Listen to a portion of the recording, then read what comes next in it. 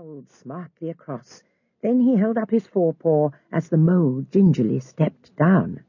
"Lean on that. Now then, step lively." And the mole, to his surprise and rapture, found himself seated in the stern of a real boat. "This has been a wonderful day," Mole said as the rat shoved off. "Do you know, I've never been in a boat before in my life." "What? Well, what have you been doing then?" cried the rat. "Is it so nice as all that?" asked the mole shyly, though he was quite prepared to believe it as he leant back in his seat and surveyed the cushions, the oars, the rowlocks, and all the fascinating fittings, and felt the boat sway lightly under him. "Nice? It's the only thing. There's nothing, absolutely nothing, half so much worth doing as simply messing about in boats. Simply messing," he went on dreamily. "Messing about in boats. Messing—" "Look ahead, rat!" cried the mole. It was too late. The boat struck the bank full tilt. The dreamer lay on his back at the bottom of the boat, his heels in the air. "Messing about in boats. Or with boats." The rat went on composedly, picking himself up with a pleasant laugh. "Look here. If you've nothing else on hand this morning, supposing we drop down the river together and have a long day of it?" The mole waggled his toes from sheer happiness. "What a day I'm having! Let us start at once." "Hold hard a minute, then," said the rat.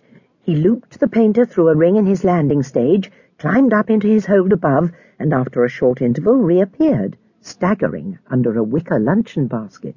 "Shove that under your feet," he observed to the mole. Then he untied the painter and took the sculls again. "What's inside it?" asked the mole, wriggling with curiosity. "There's cold chicken inside it," replied the rat briefly. "Cold tongue, cold ham, cold beef, pickled gherkin, salad, French rolls, cress sandwiches, potted meat, ginger beer, lemonade, soda water." "Oh, stop! This is too much." "You really think so? It's only what I always take on these little excursions." The mole was intoxicated with the sparkle, the ripple, the scents, and the sounds, and the sunlight. He trailed a paw in the water and dreamed long waking dreams. The water rat, like the good little fellow he was, forbore to disturb him. "I beg your pardon," said the mole, pulling himself together with an effort.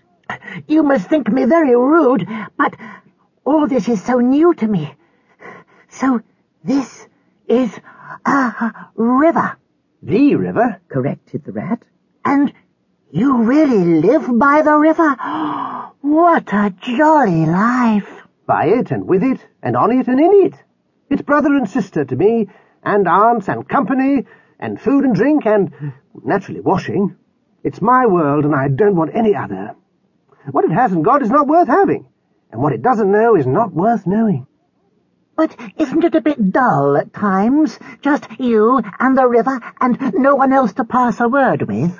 "No one else to—" "Oh, well, I mustn't be hard on you," said the rat with forbearance. "You're new to it. The bank is so crowded nowadays that many people are moving away altogether. Oh, no, it isn't what it used to be at all. Otters, kingfishers, dab chicks, moor hens, all of them about all day long and always wanting to do something." "What lies over there?" asked the mole, waving a paw towards a background of woodland that darkly framed the water meadows. "Oh, that's just the wild wood. We don't go there very much, we river bankers."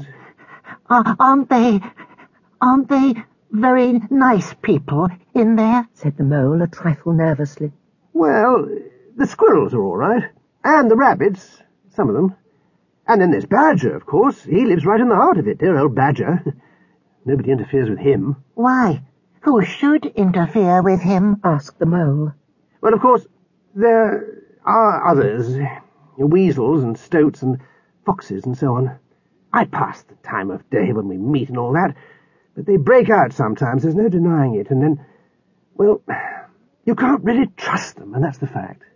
The mole knew well that it is quite against animal etiquette to dwell on possible trouble ahead, so he dropped the subject.